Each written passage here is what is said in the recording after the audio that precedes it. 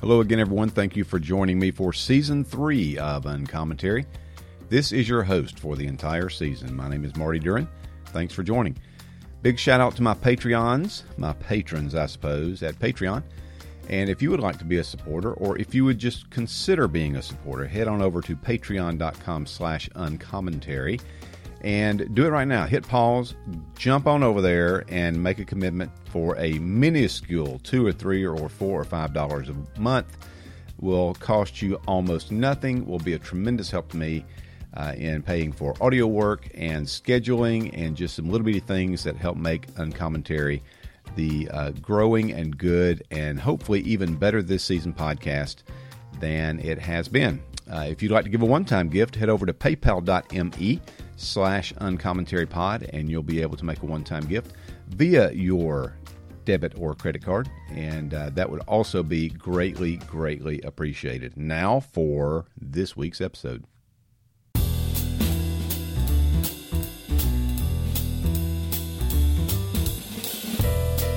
My guest today on Uncommentary is Kelly Minter. Kelly is an author, speaker, songwriter, and singer. She's passionate about women discovering Jesus Christ through the pages of Scripture.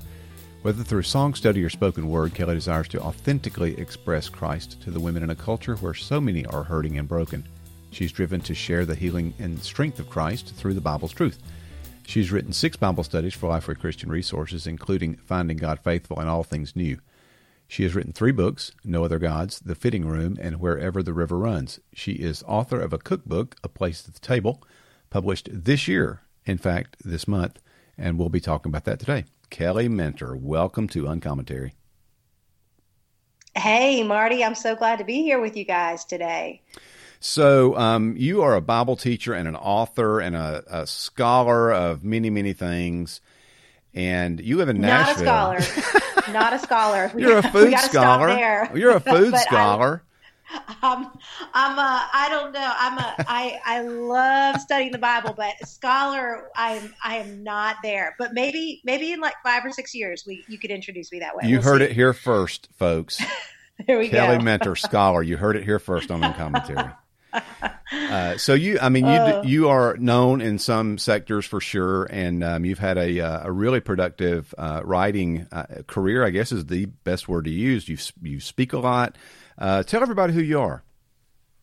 Yeah, so I grew up right outside of Washington, D.C., and was born to a pastor. And my mom and dad, basically, they started a church called Reston Bible Church the year before I was born, and they're still there. My dad's still preaching. He's going to be 76. It's crazy. So they've been there for 17 years, right? Slow down a little bit, but they've been there for 17 years. Exactly, right? Exactly. Yeah. You got that exactly right.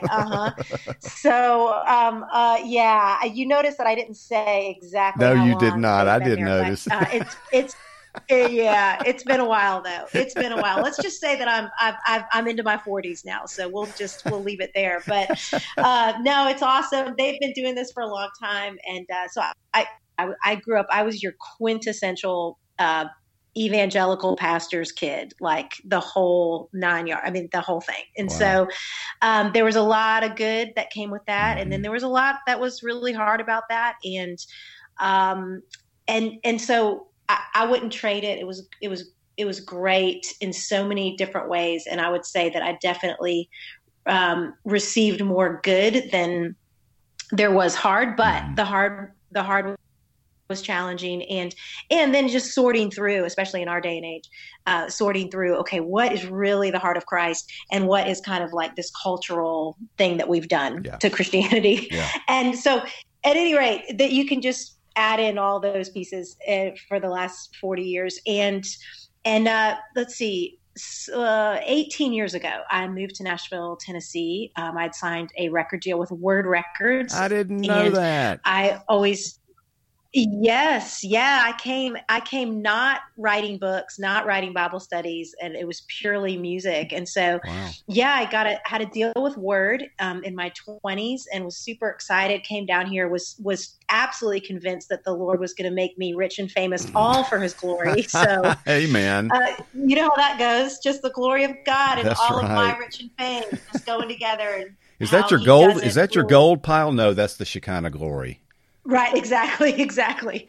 I know. So I was a little confused, but I got here, and it was a really hard journey. I signed with Word, and then AOL Time Warner bought them out, Yep. dropped all the new artists. Then I signed with Provident, and then it was a imprint of Provident, and then that company went bankrupt, and then it was just one thing after the next after the next. Eventually signed with Kingsway, which then Integrity bought them, and I was just constantly spun out of the machine. And really looking back on that whole 7-8 year journey, it really, the Lord he had his hand on every single disappointment, every single thwarted path.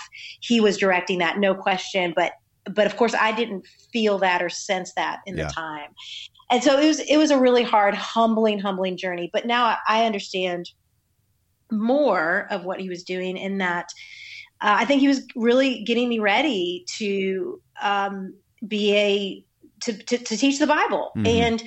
And the thing is that, you can bring all that same, pride or desire for glory and fame and all that. You can walk that straight into ministry. It's not just in the music scene or whatever. You can walk it straight into Bible study, writing, or speaking, or anything.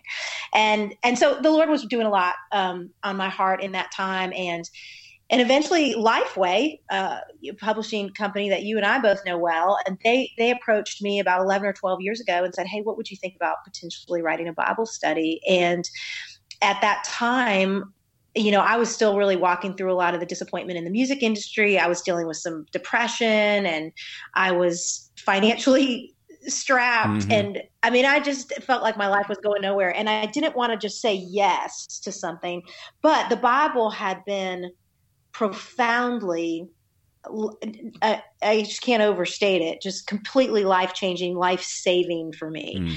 And so I had an incredible love for the Word. It just wasn't what I was thinking. It just wasn't what I thought I was going to be doing in Nashville.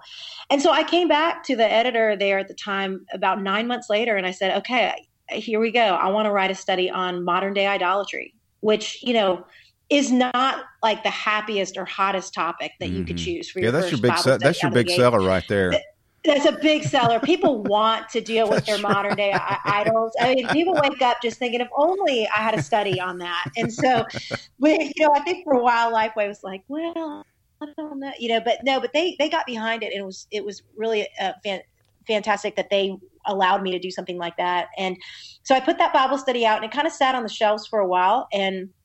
And Beth Moore, who, we just love, just great Bible teacher and speaker, of all people, she got a hold of the study and decided to put it out on her blog. Mm. And it was the summer, I think, of 2008 that she put it out on her blog, and instantly it went out of print, because nothing to do with me, just her influence. And so that really changed the course of my life. It really did. It sounds like too much of an overstatement, but it really did. It changed everything for me, because then that was really when I began to write seriously, study more seriously in that way, and then begin to get opportunities to go teach, which is a very, very sobering, heavy burden. Yeah, it is. Frankly, every time, whether I'm teaching a local Bible study, or I'm teaching at my church, or I'm teaching, for a large event, it is heavy. And so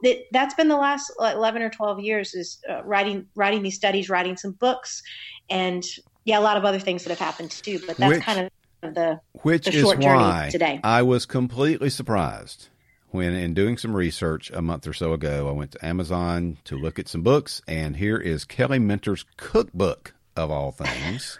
Right. Yes. Now, listen, I'm the guy. Was a little bit of a surprise. Yeah. Not only that, it's published by B&H, which I didn't realize was into the food and artisanal craft cooking industry publishing. So that was something. That was something new. Is Wolfgang Puck or somebody gonna tweet this now so it doesn't sit on the shelf? Is that is that your plan? I hope so. Do you have connections to Wolfgang? Because that would be phenomenal.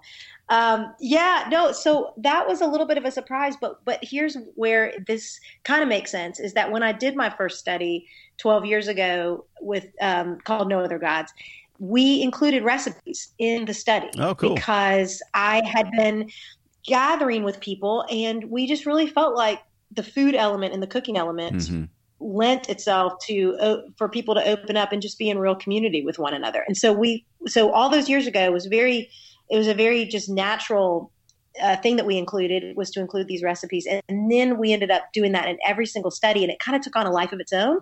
And so that's when B&H approached me and said, what if we just did a proper cookbook? Like a real, not a devotional, not about, but just a cookbook. And so I loved that idea because I love hospitality. I love using food as a way to serve people, both believers and people who aren't believers. And so I tapped a friend of mine who lives in Nashville, who's a chef and had her own chocolate and bakery company. See, I like this woman already. See, I know. She's incredible. Regina Pinto. She's a true chocolatier, which That's is awesome. She's the only one I know. And we had served together with Justice and Mercy International in the Amazon, and she's Brazilian, and so she brought kind of this international flair and sold into wineries and hotels and restaurants in Nashville. And so I just said to Regina, I said, look, I cannot write a cookbook by myself. I really need your expertise. And so she agreed to do it. And the two of us have been working on this for over a year. Yeah. And it is finally coming out, which we're really, really excited about. That's awesome. So those of you who are listening, it's called A Place at the Table, Fresh Recipes for Meaningful Gatherings. And my wife has a conservative count would be 150,000 cookbooks that are all downstairs in our house. And I just want to say that this one, appearance-wise, presentation, this is fantastic. I have Aisha Curry's cookbook downstairs, and this is every bit as good as what would, I guess, commonly be thought of as the top of the line. So if Anthony Bourdain had done a cookbook, I'm not talking about the recipes specifically, but just presentation, the pictures, the structure, everything is fantastic. And so I'm going to make the tiramisu, by the way, hopefully this weekend. So there's two things that I really, really, really like about the cookbook. One is you have a whole section devoted to to why we should embrace soups. Now, I just want to tell you that soup is the way to my heart. I love soup. Sonia fixes tomato basil and homemade chicken noodle and homemade potato and all. I mean, I can't even name them all. But so we're a soup eating bunch over here. Just two of us now. But we used to be a soup eating bunch. Now we're a soup eating couple. Why? There you go. Why did you include an entire section about soup? Well, for the reasons that you just mentioned. But okay, so for starters, soup is healthy. I mean, it really is. It's so healthy, especially if you are making your own broth. Mm-hmm. And I know that can feel overwhelming for people, but it's not hard. It's just not hard. And we've got some broth recipes in the cookbook and things. But so soups are generally healthy. Okay, that's one thing. Second, I love that you can feed a lot of people and you don't have an enormous mess. Yeah. Typically, once you get that thing in the pot, you can clean the rest of your kitchen, and you don't have 20 pots and pans and dishes that are coming out. And so I like that piece. I love the way it makes my house smell as a soup is simmering, on the stove for a while.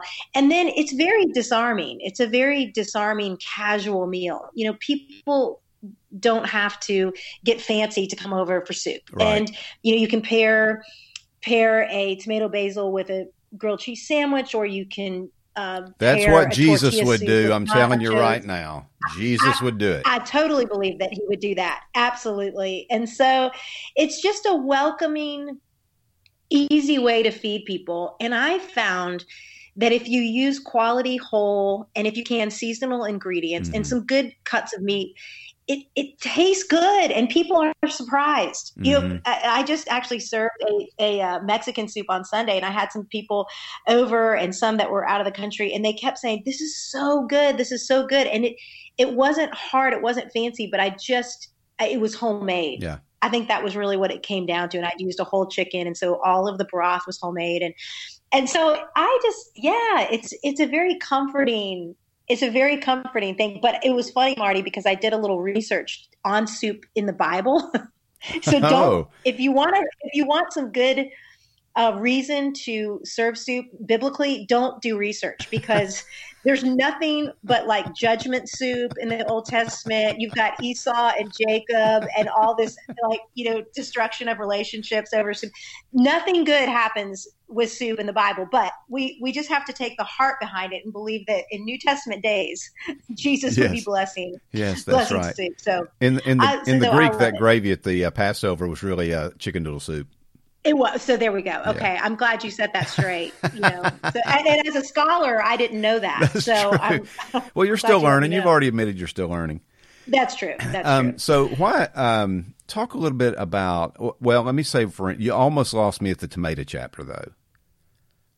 Oh, okay. Do you not like tomatoes? I like all kinds of stuff made with tomatoes. I could not eat a tomato or a tomato sandwich or anything like my dad did when I was growing up. So just to stand at the kitchen sink and peel it and pour salt on it and start eating it, no, that's not going to happen. I'm not going to slice it up and defile bread with mayonnaise and then put tomatoes on top of that and eat. I'm not going to do that. I'm not going to take a cherry tomato off the edge of a salad and pop it in my mouth. I can't, but I'll eat almost any kind of tomato soup or, spaghetti sauce with tomatoes, lasagna with, anything where they're a part of the ingredient I can do. I cannot eat a tomato. So why do you have a whole section in your book on tomatoes? Because Marty, you are so outside of the bell curve. Most people love a tomato, but here's the good news.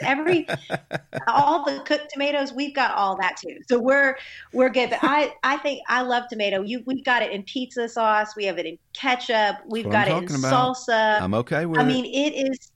So that's the thing. You're going to be good. You're going to be good with 90% of what's in there then. But I just love the tomato. It's central to so many dishes. And so I just wanted to have a section where we just celebrated the beauty of the tomato. Absolutely. And canning tomatoes for sauces are incredible. I had to include a whole section there because I love Italian. You also have it in your pico. You've got it. You got it. It just shows up everywhere. So I hate though that you don't enjoy just a raw tomato. That is, maybe that's it. They're so subversive. See, they're getting into all the food and sauces and stuff. They're subversive, and it just offends me. Maybe that's it. Oh, maybe that is. Yeah, I can understand. Well, we just have to. I think. It may be baby steps for you, Marty. Yeah. So do you not even like a cherry tomato on a salad? I'm 55 and I recently, this is no lie, I'm 55 years old. I probably had not eaten or tried to eat just an actual tomato for 20 years until maybe last year or maybe even the first part of this year. And I thought, I'm going to try and see. And I tried and saw, and I did not conquer. It was terrible. So. Well, at least you like the cooked version and the sauce and all that. So we're fine. Yeah. We have lots of recipes for you. So this is Marty Duren, and you're listening to Uncommentary, and I'm talking to Kelly Minter about her new book, A Place at the Table, and about food and cooking in general, and we'll be right back after this. I mentioned recently the series from Eerdmans Publishing, The Library of Religious Biography. The series is edited by Mark Noel, Heath Carter, and Catherine Jen Lum.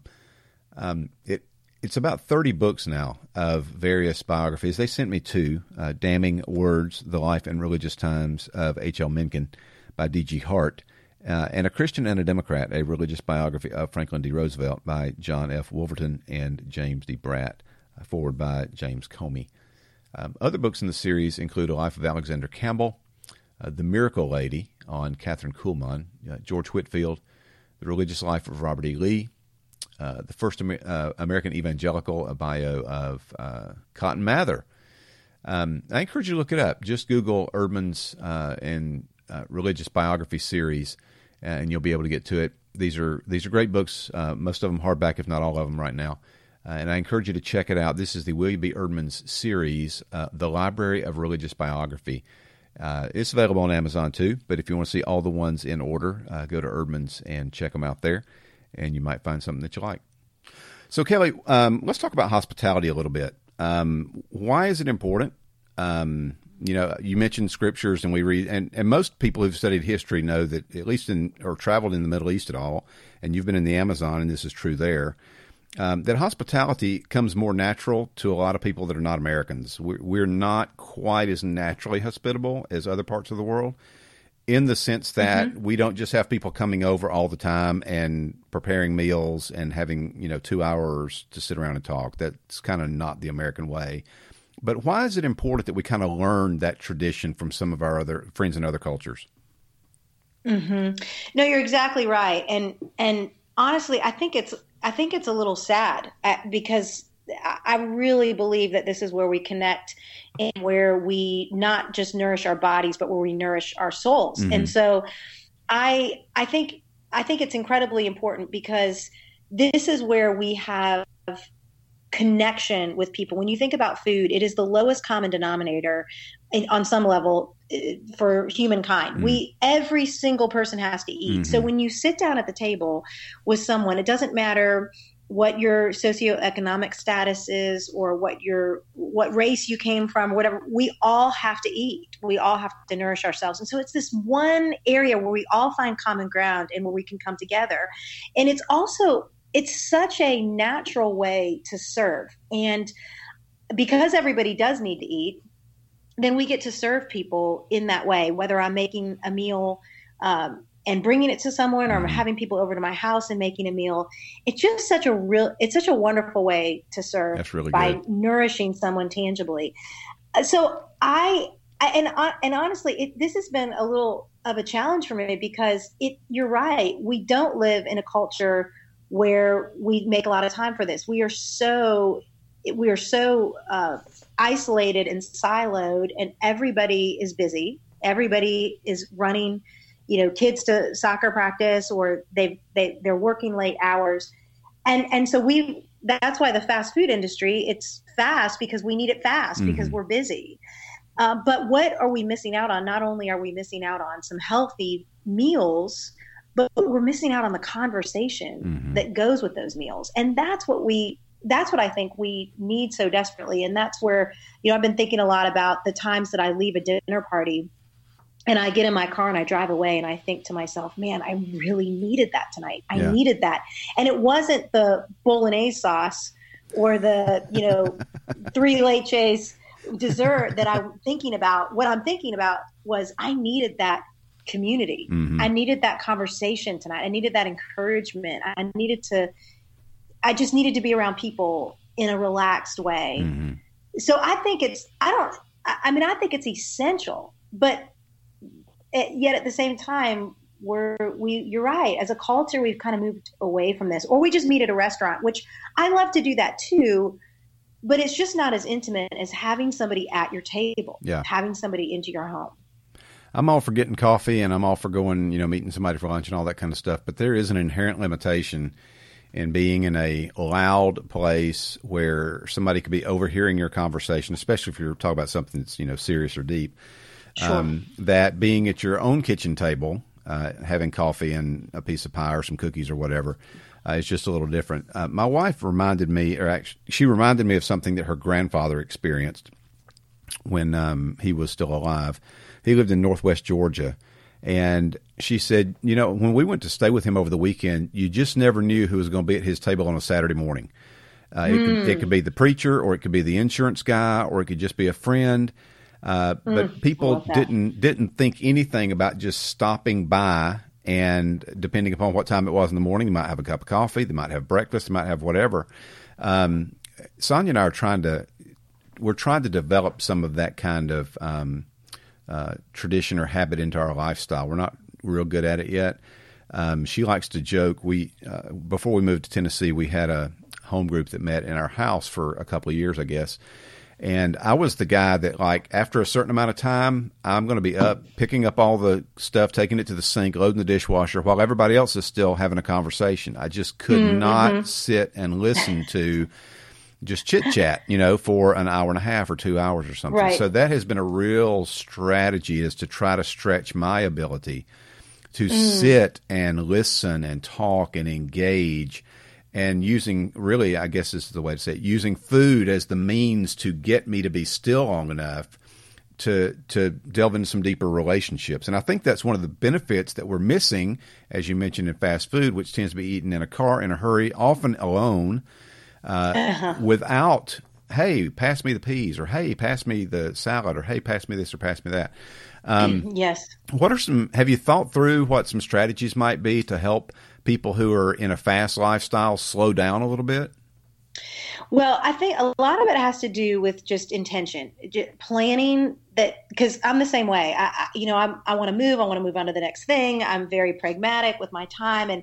But just to be able to make a decision, I want to begin to incorporate community and conversation in my home. And I think that we can develop a strategy for people who do know the Lord, and then also just getting to know our neighbors. I've had my neighbors, 2 different sets of neighbors over in the last couple of weeks, and it's been incredible. And we've shared meals together, and I love that. And I want to be more intentional about that. But I think one of the things is getting over our fear.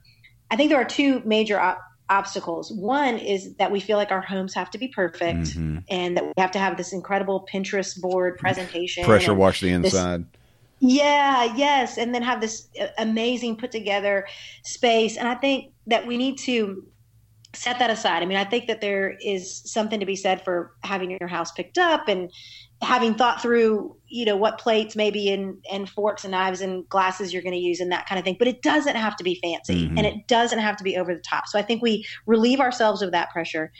And then the cooking part, a lot of people they didn't grow up cooking. They didn't grow up around parents who cooked. And so they just don't know how, and they're really intimidated by it. And that's something that Regina and I really wanted to do with this cookbook, is to offer a lot of recipes that are accessible for people. That if you're totally freaked out by a raw chicken and making your own soup, well, we're going to tell you how to do that, and or if you just think all I can do is pasta, we've got some pasta dishes with only 6, 7 ingredients in them that you could really make a beautiful meal with.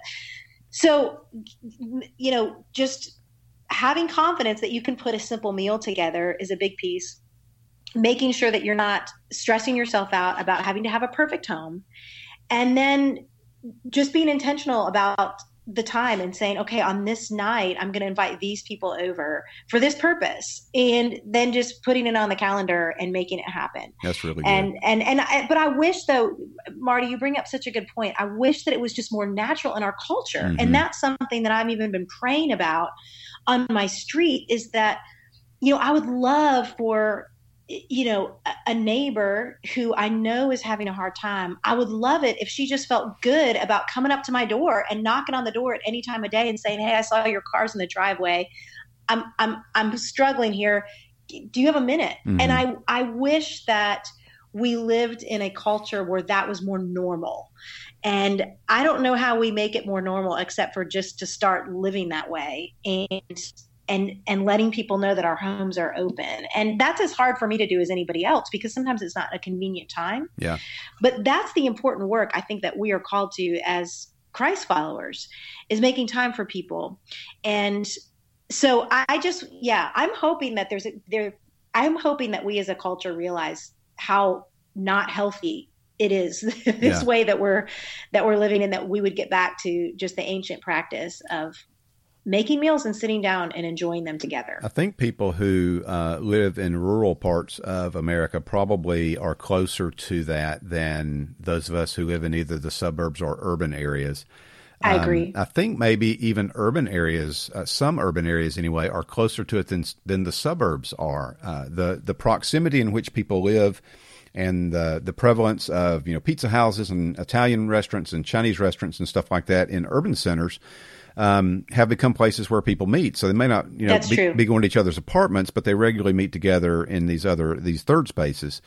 And rural people still have that kind of a slower pace where they'll just drop by to see somebody and they'll go in, spend some time talking or whatever. It seems to be those of us who are in between. The suburban life seems to be the hardest one to turn back to. And I guess, part of that reason is we left our ancestors, migrated from the urban centers out into the suburbs, and we built a fast-paced lifestyle. We have the ball fields nearby, and we have the schools nearby, and we have everything nearby. So we're going from point A to B to C, and then churches in between, and then we've got this, that, or the other, and dance recitals, and this, all this stuff that we're trying to squeeze in that seems to be missing from those other two areas, the urban life and the rural life. So maybe a bigger challenge for those of us who live in the burbs than for some other folks to learn how to slow down enough to make this a practice.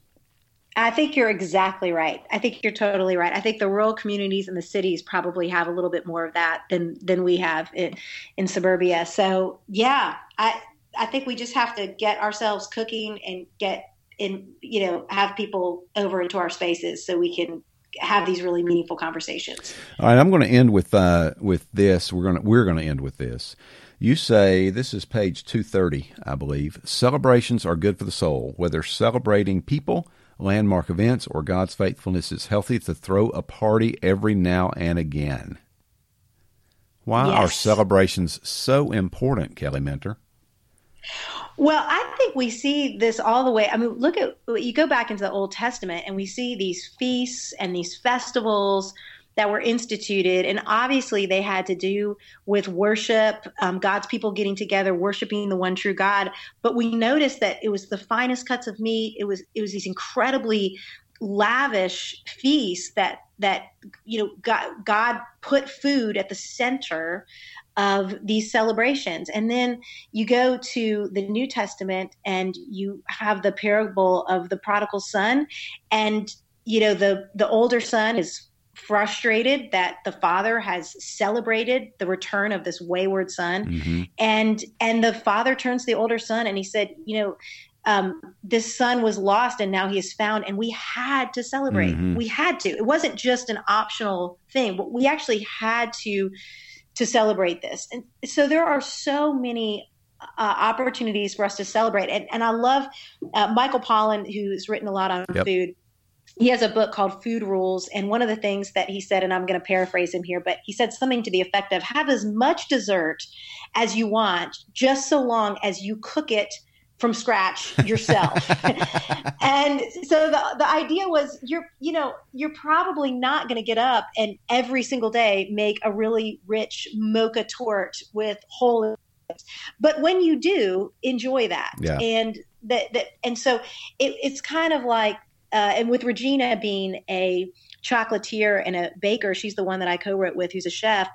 We had to throw in a lot of her desserts, and I think that there are so many landmarks that we do need to celebrate. And I will say it's so easy just to walk down to the cupcake shop and buy 24 cupcakes, or to go down to some sort of a bakery and grab a cake. But there's something to be said when you begin to create something for someone. Mm-hmm.